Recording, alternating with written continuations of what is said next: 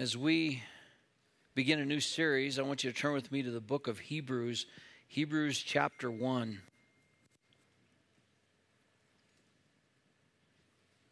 We want to look at the first 3 verses this morning. It reads, God, after he spoke long ago to the fathers and the prophets in many portions and in many ways, and these last days has spoken to us in his Son, whom he appointed heir of all things, through whom also he made the world. And he is the radiance of his glory and the exact representation of his nature, and upholds all things by the word of his power. When he had made purification of sins, he sat down at the right hand of the Majesty on high. Let's pray.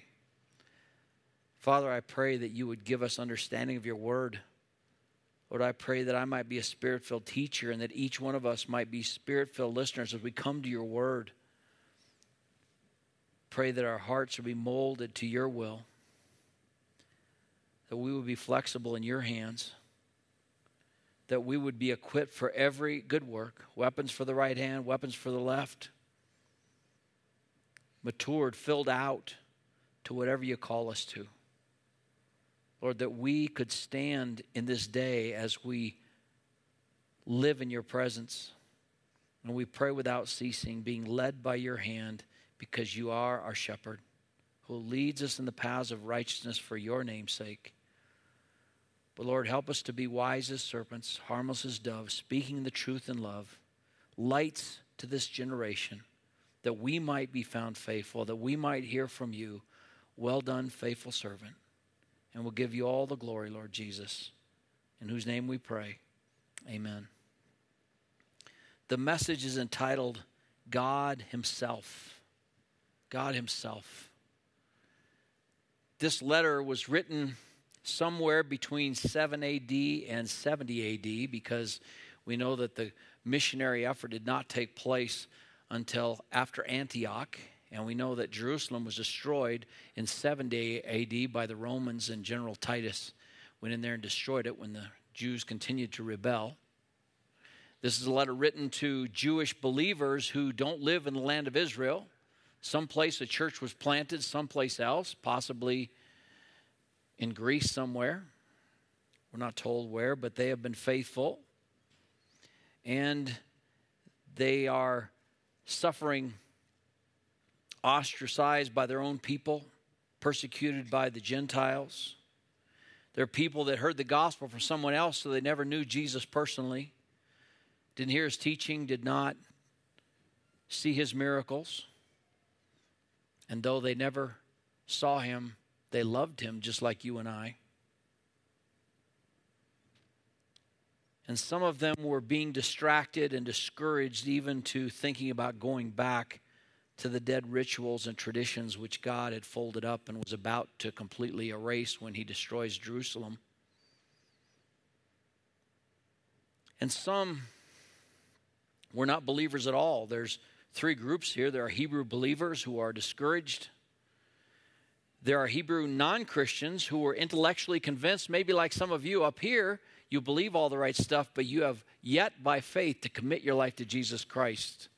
The invitation of Jesus is, if any man would come after me, let him deny himself, take up his cross, and follow me. And so there were people like that. Then also there were Hebrew non-Christians who were not convinced. They were just kind of there. They needed to hear the gospel.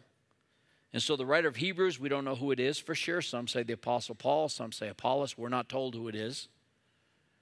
Writes this book to lift their heads.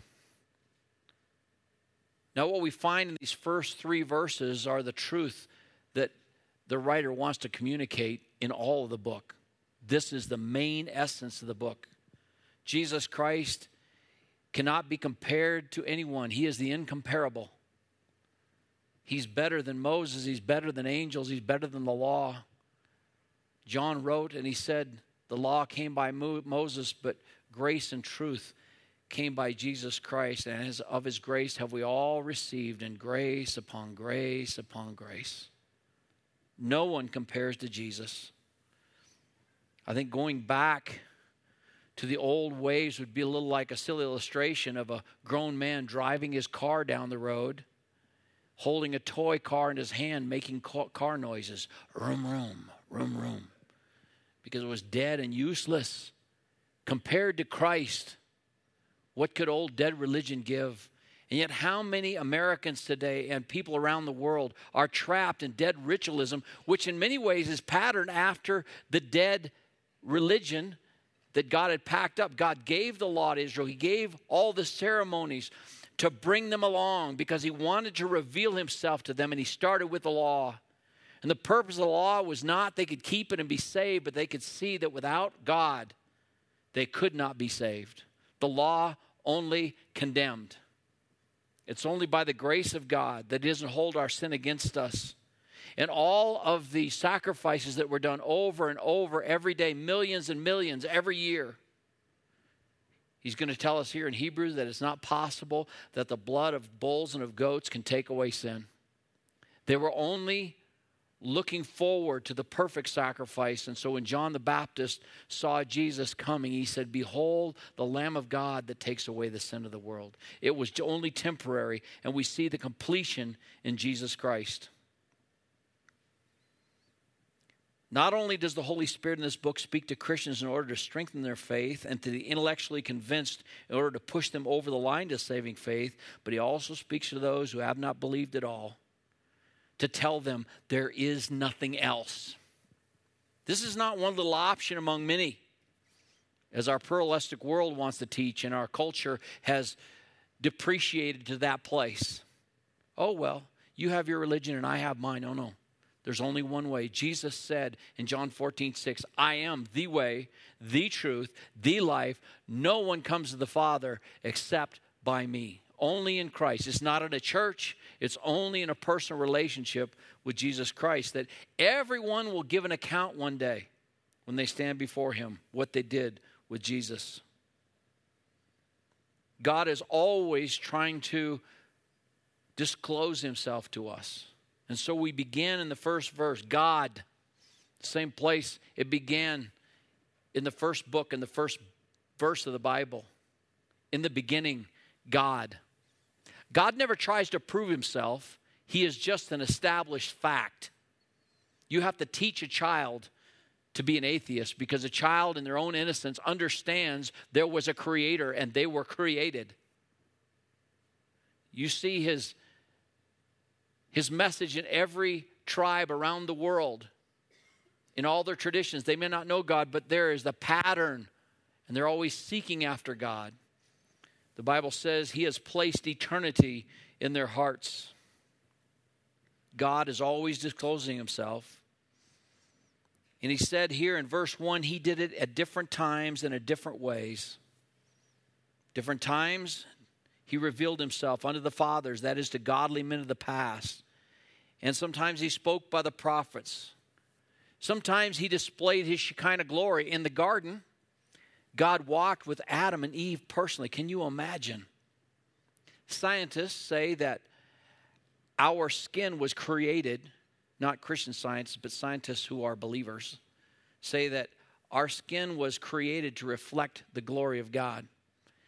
And we say that even based upon Moses' experience. When he came down from the mountain after being with God, his face shone. And he had to put a veil over because the people were afraid he'd been too close to God.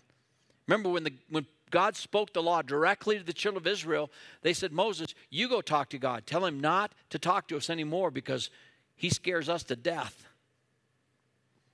And so Moses had the privilege of being called the friend of God. And he talked to God as a man talks to his friend face to face. And Moses could never get enough of God.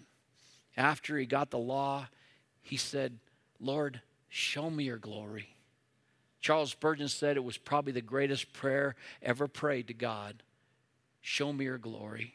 And God had to tell Moses, "You can't see my face because it will kill you." The physical presence of the Holy God is so powerful that a human being in our fallen state, we're going to have new bodies to live in his presence in heaven. Because we can't withstand that power. When Isaiah sees his glory there in Isaiah 6, after King Uzziah died, all of a sudden he found himself in a vision in the presence of God. And he fell on his face and he said, "I felt like I was a man about to be ripped apart." John has a vision in the last book of the Bible, and he sees Jesus, and he does his very best to explain what Jesus looked like. He knew Jesus. He touched him. He listened to him. He lived with him. While Jesus ministered on earth, he was one of his closest disciples.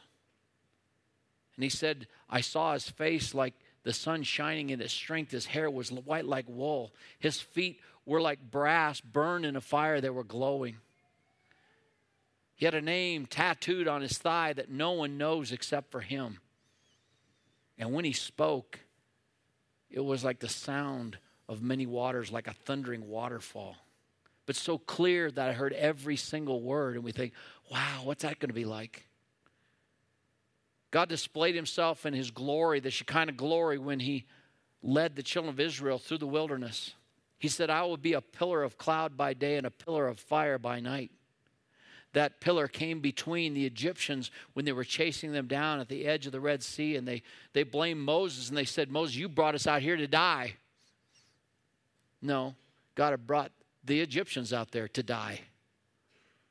They had every opportunity. God gave those Egyptians every opportunity to listen and repent, but their Pharaoh, their leader, would not. And the next day, God opened the sea. He led them through, and about the time they got across, he lifted up his Shekinah glory that separated them from the Egyptians. And the Egyptians, without thinking, and Dr. Bookman says, it's proof that sin makes you stupid. They plunged their whole army between those walls of water, and every single one of those valiant soldiers died. It wiped out Pharaoh's army. We see God's Shekinah glory take residence in the tabernacle. And they can see God, and every time when he first took residence, the priest had to leave because his glory drove them out. We see the same thing happen when Solomon built the temple for God. And all of the years that the tabernacle was in residence at Shiloh, there was the Shekinah glory cloud right over the tabernacle, and yet, in ignorance and rebellion, Eli's sons take the ark out of the Holy of Holies into battle, and they lose it. Now, it can't stay there long because the ark started killing off Philistines, and so they sent it back on a cart with cattle. Shekinah glory showed up in a burning bush to Moses. And yet, even as God displays his glory in Shekinah, there's still mystery there. If you look at the Shekinah glory of God as Ezekiel experienced it there in Ezekiel chapter 1, and I think Ezekiel did as fine a job as any man could do in explaining what he saw in those creatures. They had wheels around them, and wherever the creatures moved, they had 4 faces, and they had 6 wings. They flew with 2. With 2, they covered their face. With 2, they covered their feet, and it was so fast they moved like lightning. And when God spoke in that temple, and there's this emerald rainbow around the throne, it moved the pillars of the temple that God built. And at funerals, sometimes I'll read that passage, and I'll say, can you explain to me what's going on here? Because I look at it, and it's just hard. I know people have tried to even draw cartoons of what they see, and we have no idea. But that one that's gone to be with the Lord, they know. This last couple of years, we've had 2 children go be with the Lord. And those children know more about the glory of God than any theologian with any amount of degrees as soon as they entered the presence of God. The Bible says in 1 Corinthians 13, now we see in a mirror dimly, but one day face to face. So God tried to display himself in Shekinah. He displays himself in creation. The Bible says in Romans chapter 1, that in creation we see the glory and the power, the order of God. But unrighteous men suppress the truth in unrighteousness, and they worship the creature more than the Creator who's blessed forever. And because of that, God gives them over to immoral actions, to depraved actions, and ultimately to depraved thinking. They can't think straight. That's the culture we live in. That's the culture the Hebrews lived in. And they were persecuted and discouraged. And so in order to lift their head, God says, let me give you a vision of God. And one day God comes and he sends his only begotten Son into the world. He gives himself. The Bible says, John wrote in John 1:14, and we beheld his glory. The glories of the only begotten, full of grace and truth. The Word became flesh and dwelt among us. God took up residence. Those that would be distracted, the writer of Hebrews wants to point out this is what God promised. It's what he promised. Clear back in Genesis chapter 22, God said to Abraham, Abraham, you say you love me?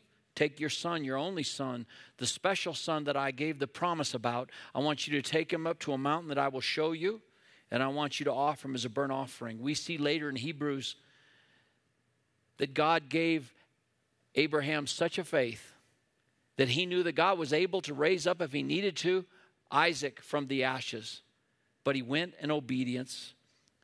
I don't think he told Sarah. I don't think he told the servants. And he didn't tell Isaac until they got there. And they get up to the mountain in verses 7 and 8. And Isaac looks around and he says, behold, Father, the fire, the wood, but where is the lamb for the burnt offering? Abraham said, God will provide for himself the lamb for the burnt offering. In Isaiah chapter 7, verse 14, there's a prophecy about the coming Messiah. It says, you shall call his name Emmanuel. The fulfillment is in Matthew 1:23. Behold, the virgin shall be with child and shall bear a son, and they shall call his name Emmanuel, which being translated means God with us. God gave us himself. God spoke. He spoke in creation. He spoke in those emanations of himself in his Shekinah glory, but then he speaks in full voice through the prophets. He gives us his word and the explanation, and yet even the prophets, there was much mystery. The prophets got a part of it. One prophet here, another prophet a little there. None of them got it all. And the Bible says about the prophets that they looked in to see who this Christ was and what was all about, because they got a little bit and they couldn't quite put it all together. To Noah it was revealed that Messiah would come out of one of his sons. To Abraham it was revealed that Messiah would come out of one of his sons. To Jacob it was revealed that Messiah would come out of one of his sons. To David it was revealed that Messiah would come out from one of his sons. To Micah it was revealed the town. To Daniel it was revealed the time. To Malachi it was revealed the forerunner, John the Baptist. Everybody got their bits and pieces. Each knew only in part until Christ came. And he was God and whole, full of grace and truth. In Christ, the revelation of God is complete. He comes himself. The shadows are replaced by substance, and so Christ comes as the fullness of God. That's why 2 Corinthians 1:20 says, all the promises of God are in Christ, yes and amen. Everything resolves in him. It says there in verse 2, in these last days he has spoken in his sonness. Not just the word his is not there, not in his son, but in his sonness. He sent his only begotten son. The same essence, the same personhood. There's one God, three persons. The second person of the Godhead came to earth, took upon him flesh. And now God shouts through his son. You can't mistake it. It's unmistakable. He is God, and you all see we all see the glory of God manifest in him. His judgment, his justice, his love, his wisdom, his power, his omniscience. It's all out of him as we watch him walk through the world, working his work, living his life. The fullness of God is seen, and it was never seen before like it was in Jesus. Verse 2 says, in these last days, the last time, the end of the age began when Jesus came. It was prophesied by Daniel. That would be the last days. We're still living in those last days because Jesus Christ was given to us. So we understand that's when those last days started. So after God had given the whisper, and then he gave the audible voice, he shouted in his son, And the New Testament gives us that revelation. What was a mystery before is now made clear in Jesus Christ. He's greater than the prophets. He's greater than the angels. He's greater than the priests. He's greater than Moses, greater than Aaron, greater than Melchizedek, on and on. His covenant is a greater covenant. And so he speaks by his sonness. He speaks in the living Son. Then it talks about his essence. Who being the brightness of his glory. Who is Jesus Christ? He's the glory of the Lord. He's the brightness of God. What is glory? In Isaiah 40, verse 5, these are words we toss around as believers. You know, I just want to live for God's glory. I just want to bring glory to God. And sometimes maybe the preacher's shouting, you're in the South, and you say glory. What is glory? Isaiah 40, verse 5 says, the glory of the Lord shall be revealed. What does that mean? The glory of the Lord is the expression of God's person. It is any manifestation of God's character. So we see it in creation. We see it in those Shekinah glory. We see it in his word. Any manifestation of his attributes in the world, in the universe, is his glory. In other words, glory is to God what the brightness is to the sun. Glory is to God what wet is to water. Glory is what heat is to fire. In other words, it is the emanation, the effulgence, it is the brightness, it is the product of his presence, it is the revelation of himself. Anytime God discloses himself is the manifestation of his glory.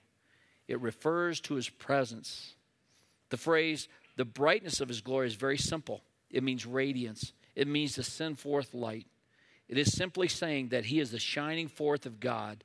Just as the radiance of the sun reaches the earth to light us, to warm us, to give us life and growth, so in Christ we see the scent and warmth and radiance of the glorious light of God touching the hearts of men. And so Christ is God. He is the glory of God who shouts the reality of God, which is only a whisper spoken in times past. We see that amazing illustration in Matthew chapter 17, 1 through 8.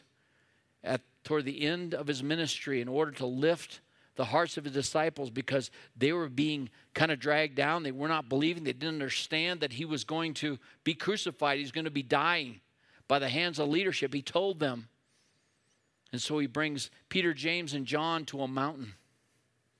And there it's revealed his glory.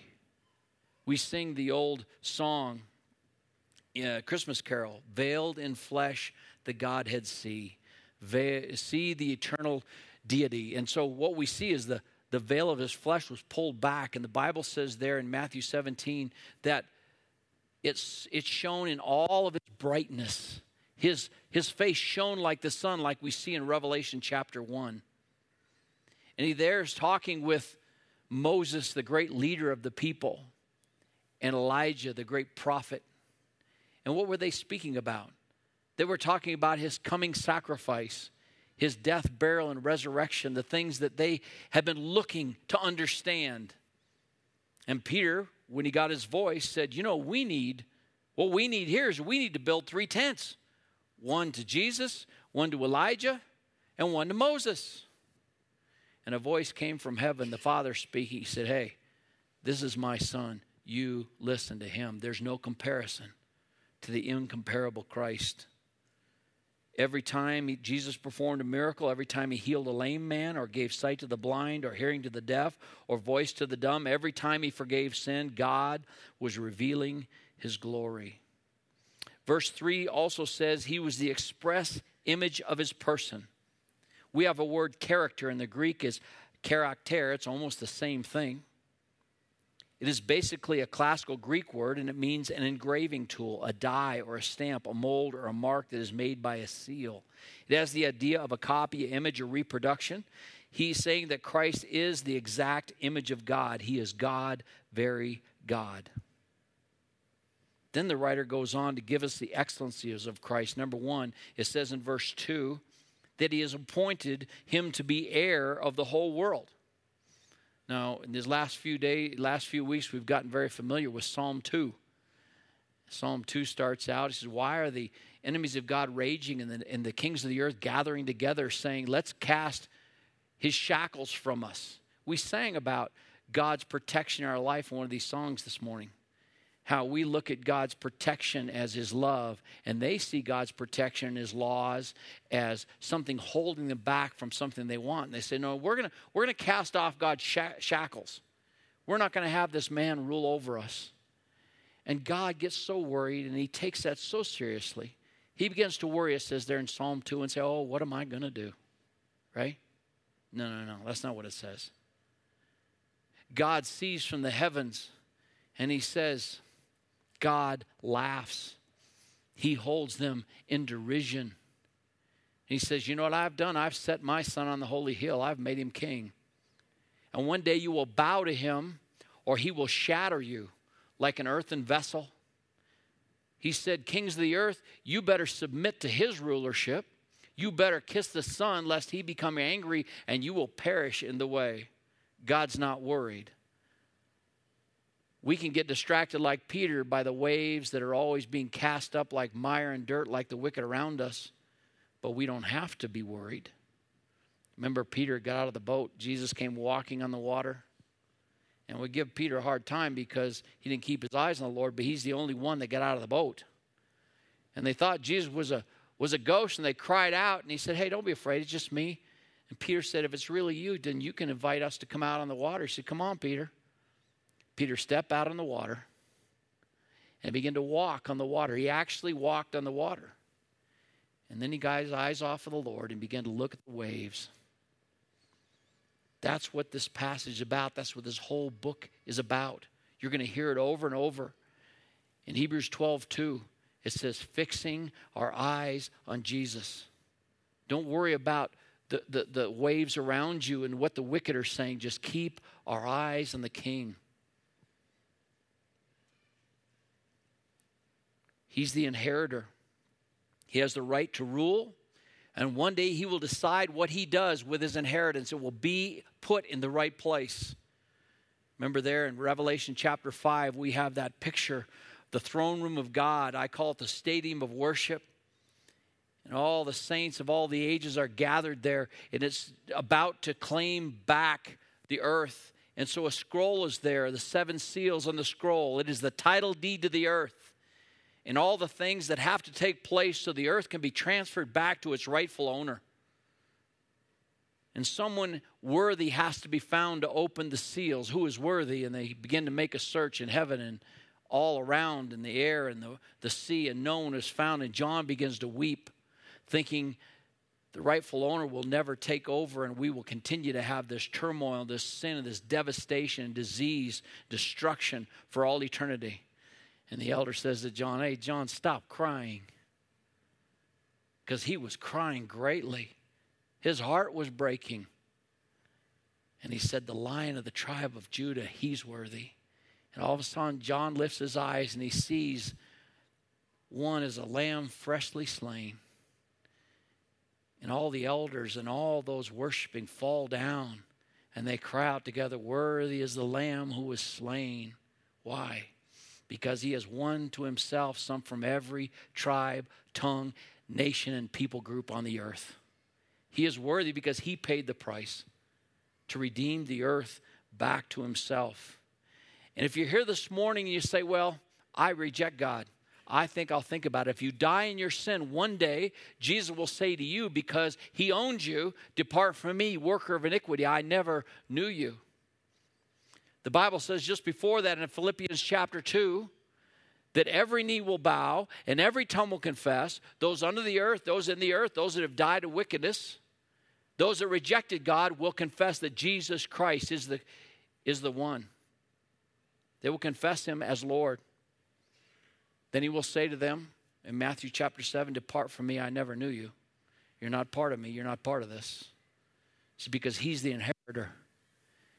He's the one that has the right to determine. He will separate the sheep from the goats. Secondly, it says he's the creator, by whom also he made the worlds. Not only will he receive it in the end and determine their end, but he's the source of its origination. He initiated it all. Now, the word here is not the word for worlds like cosmos. It's more than that. It's ions. It means ages. It's not just that he created the physical worlds and the physical things that exist in the universe. It is that he created the concepts in which the physical things can exist. It takes you one step beyond the physical. He created time and space, force, energy, and matter. He created the stuff of which the physical creation is made. He made it all. So we see it as inheritance that he made it. And he is the owner, the rightful owner, and he even paid to redeem it back to himself. The Bible says in Hebrews chapter 11, we will get there, verse 4, by faith we understand that the worlds were framed by the word of God. All of its systems, its intricate things that have to be held together were created, and he spoke them into existence. Verse 3, it says, they exist by his power. He upholds all things by the word of his power. That's his influence. He holds the whole thing together. Why don't atoms just fly apart and fission takes place and we just melt? Because God holds them together. He is holding them together. It's continuous action. Just a few facts. Do you know that our globe is tilted at exactly 23 degrees? If it wasn't at that exact angle, vapors from the ocean would move north and south and pile up massive continents of ice? Do you know that if the moon did not remain at its exact distance from the earth, the ocean tides would inundate the land twice every day? Do you know that if the ocean slipped to just a couple feet deeper, further than it is, carbon dioxide and oxygen in the earth's atmosphere would be completely absorbed and no vegetable life could exist? Do you know that if the atmosphere didn't remain constant in the earth, but it thinned out, millions of meteors, which are harmlessly burned up in space, would pummel the earth in a barrage of bombardment that would devastate us all? Who holds the delicate balance? Who keeps it all working? The sun does. This fall, do you know why the leaves turn? You say, well, it gets cold. No, the leaves turn because our orbit is an ellipse. It's not a circle. And it hits that ellipse, and the leaves turn. And while the silly, foolish sinners run around worried about something they don't have to be worried about, global warming. Oh, the global's going to warm up one day. The Bible promises that. It's going to warm up, and no one will survive. It says one day it's going to pass away with great heat and a loud noise. That's the Big Bang Theory. It comes at the end, not at the beginning. But they act like they can control the weather. We need to control the weather better. Listen, every time there's a rainbow, there's two promises there in that rainbow. This is interesting when you have certain groups claim the rainbow as their symbol. There's the promise that God will never destroy the earth again with a flood. But in that promise is also one day he's going to destroy this earth with fire, and nothing will survive except those that have chosen to follow him.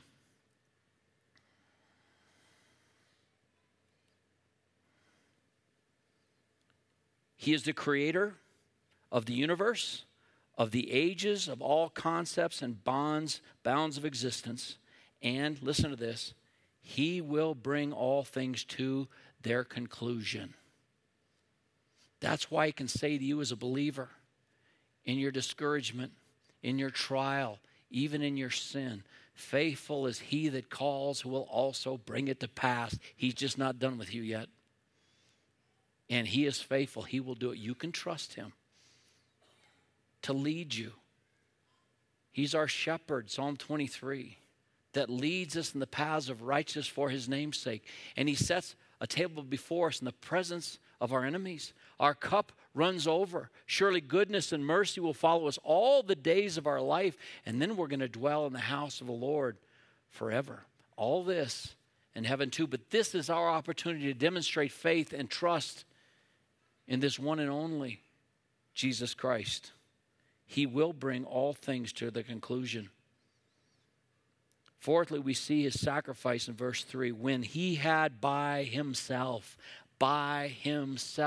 purged our sins. You have to know that.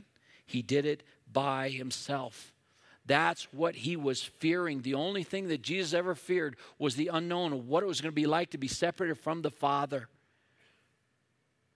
And as the sin of all time was laid upon him, think about that. All the devastation of all the sinners was laid upon him. The stress was so great, it sweat as it were, great drops of blood. And he pled with the Father, Father, if it be thy will, let this cup pass from me. He wasn't talking about the crucifixion and the nails. That was horrible. That was terrible. But about that moment that was coming, when by himself he put away sin. When the Father turned his back on the Son because my sin and your sin was laid upon him. And for just that moment, the Shekinah went dark. And by himself, the Savior hung there for you and for me. All by himself. What a verse. By himself. Now, we think about our sin and we depreciate our sin. Well, it's not that bad because we like to find somebody that's greater. But listen, he died for you. If you were the only one that would ever have trusted him, he died for you. By himself. What a Savior. When you think, just take a moment, it's incomprehensible when you think of all the devastation that we as sinners have caused. Stalin caused the death of millions of his own people. Hitler caused the death of millions of Jews and his own people. And in America, our culture has caused the death of millions and millions and millions of innocent babies. Oh, there's blood on our hands. But know this. Where sin did abound, grace did much more abound. And when Jesus cried out at the end of that darkness, he said, it is finished. And you know what happened then? The veil was rent in the temple from the top to the bottom, and a way was made so that when we put our trust in Jesus Christ, he said, you can come boldly to the throne of grace and find help in time of need because Jesus put sin away. You don't need a priest. You don't need a pastor anymore. You can go directly to the throne of grace, and that's where you can find help for your own salvation. You just go to him personally. I can't give it to you. Nobody else can give it to you.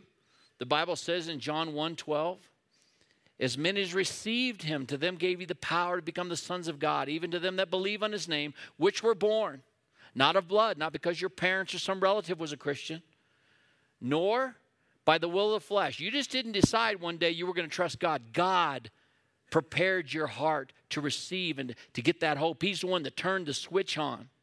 Just like he said in creation, let there be light. The Bible says in 2 Corinthians 4:6, he's the one that shone the light of the glory of God in the face of Christ in your heart. He turned the switch on and you woke up. I just loved Eve's testimony at baptism a couple weeks ago.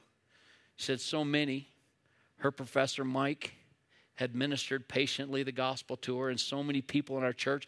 And one day I just woke up and I believed it. How did that happen? That was the Spirit of God. That said all of a sudden, oh yeah, that makes sense. He turned the light on in every one of our lives. He finished the work of salvation and then he sat down. You see what's so amazing about that is there are no seats in the temple or in the tabernacle because the work of the priest was never done. It was never done, never done, never done. The millions and millions and millions of sacrifices because there's always sin and there's always more sin. But Jesus put away sin. And after he sacrificed once, he sat down. Why did he sit down? He sat down at the right hand of the Father. That's the place of honor. And he is worthy to be praised. But know this, his ministry for us is not complete because the Bible says he ever pleads for us. You see John 1:9, it says if we confess our sin, he is faithful and just to forgive us our sin, to cleanse us from all unrighteousness. That's his promise. So what's the first mark of a believer?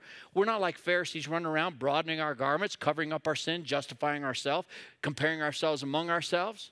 We can be transparent because our righteousness is not a righteousness that divides from ourselves, but it's the righteousness of Jesus Christ that covers us. The Bible says he has made sin for us who know no sin, that we might be made the righteousness of God in him. It's his record on us, not ours.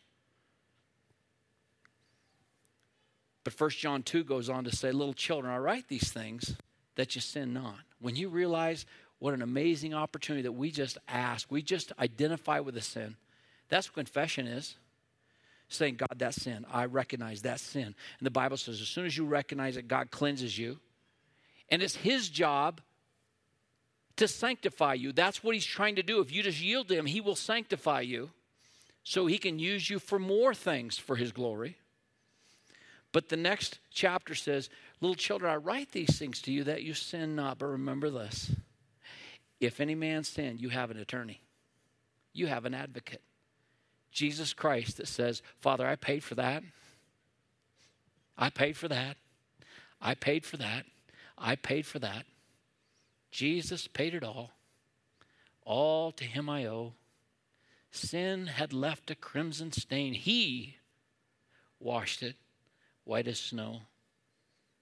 He sits there in the place of honor.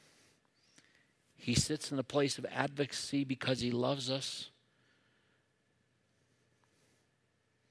And as we behold him, as we look in the scriptures at him, we gaze on him, we are changed in the same image from one level of glory to another.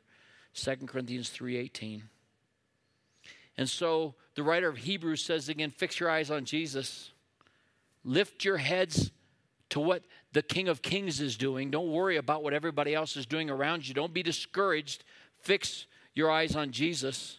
But he gives these warnings, and a lot of people get confused about these warnings in the book of Hebrews. And you say, well, Pastor, I thought the Bible taught we don't lose our salvation. We don't. But it says, of these warnings, it says, don't drift from the word in chapter 2. Don't doubt the word in chapter 3, which is a hard heart. Don't be dull toward the word. That's sluggishness. Don't despise the word. That's willfulness. And don't defy the word. That is refusing to hear it. That's hardness of heart. What about those warnings? Let me put it to you like this. Real Christians heed the warnings of God when they see it in Scripture. Unbelievers don't. So if there were those people that had intellectually maybe having come and giving mental assent to the gospel, but never have trusted their life, they're going to lose it because they never had it. But a believer comes to these warnings and says, you know what, I'm slipping. I'm drifting. I think I'm taking the word of God for granted. I think maybe my heart's getting hard. We listen to those warnings and we respond by confessing our sin and confessing our need. And the Bible says he is faithful to restore us to fellowship. What does God do while this spiritual retreat is going on? He keeps speaking to us, doesn't he? He loves us. He never stops. He brings trials into our life. He brings discipline to our lives. It says in Hebrews chapter 12, every son he receives, he disciplines. And no discipline for the moment seems joyous. It doesn't feel good. My dad used to tell me, this is going to hurt me more than it hurts you. That's not the truth. Otherwise, he could have just given himself a spanking. I would have been happy with that. I know what he meant by that. I think it's a nice thing to say, but it actually hurt me more than it hurt him, which caused me to listen to my father. It got a little bit older. All my dad had to do was snap his fingers and point, and my chill went up my spine. Oh. I'd hear other kids talking back to their parents, and I'd get afraid. Like the thunder of God was going to come down. Whoa, man, you're going to die. Don't talk to your dad like that. That's why God gave us dads. And the Bible says that in Hebrews 12. He gave us fathers that discipline us so that we'd have some character. We'd know right from wrong. And know this, sometimes dads do things just because we're kind of getting in the way. Maybe we're losing their tools or something. But God always does it for our benefit and his glory. And no discipline for the moment seems joyous. It's painful. But when it's complete, it brings forth the peaceable fruit of righteousness. He disciplines his children because he wants us close. He wants us to be able to hear from him, well done, faithful servant. But if we won't listen, and someone's there and they don't know him and they keep on going, there's nothing else God is going to do because he's already given the very best himself. Hebrews chapter 10, verse 26 says, if we go on sinning willfully after receiving the knowledge of the truth, there no longer remains a sacrifice for sin, but a terrifying expectation of judgment and the fury of a fire which consume the adversaries. Anyone who sets aside the law of Moses dies without mercy on the testimony of 2 or 3 witnesses. How much severe punishment do you think he will deserve who has trampled underfoot the Son of God and has regarded as unclean the blood of the covenant by which he was sanctified and has insulted the Spirit of grace? For we know him who said, vengeance is mine, I will repay, and again the Lord will judge his people. It is a terrifying thing to fall into the hands of the living God. Hebrews 9:27, inasmuch as it is appointed to men once to die, and after this comes judgment, so Christ also, having been offered once to bear the sins of many, will appear a second time for salvation without reference to sin to those who eagerly wait for him. There's the decision. Will you submit to him who has given himself for us, or will you go your own way? You can see it in fruit. Now, we can't tell hearts. We know we can't tell hearts. What is your passion for God? Is it get all you can? Are you convinced that you can bless yourself better? Or is he your shepherd who protects you, who leads you, provides for you? Even though you're in the presence of your enemies, he sets before you a banquet table, and one day he's going to take you home, one day, face to face. Father, we thank you for your word. Oh, Lord, use your word to lift our heads, that we not be discouraged or distracted by the trials, by the perilous times we live in. But, Lord, we would only talk to the King, that we would fix our eyes on you, Lord Jesus. And then, Lord, we ask that you would direct our path, lead us gently and carefully and clearly, that we might walk faithfully. Lord, you have given the gospel in our hands. Lord, help us to understand the gospel and speak it clearly to those that are lost around us, that we might be salt and light, that you might use us to create thirst for the water of the word and light so that people can come out of the shadows and find life in you, and we'll give you all the glory. In Jesus' name, amen.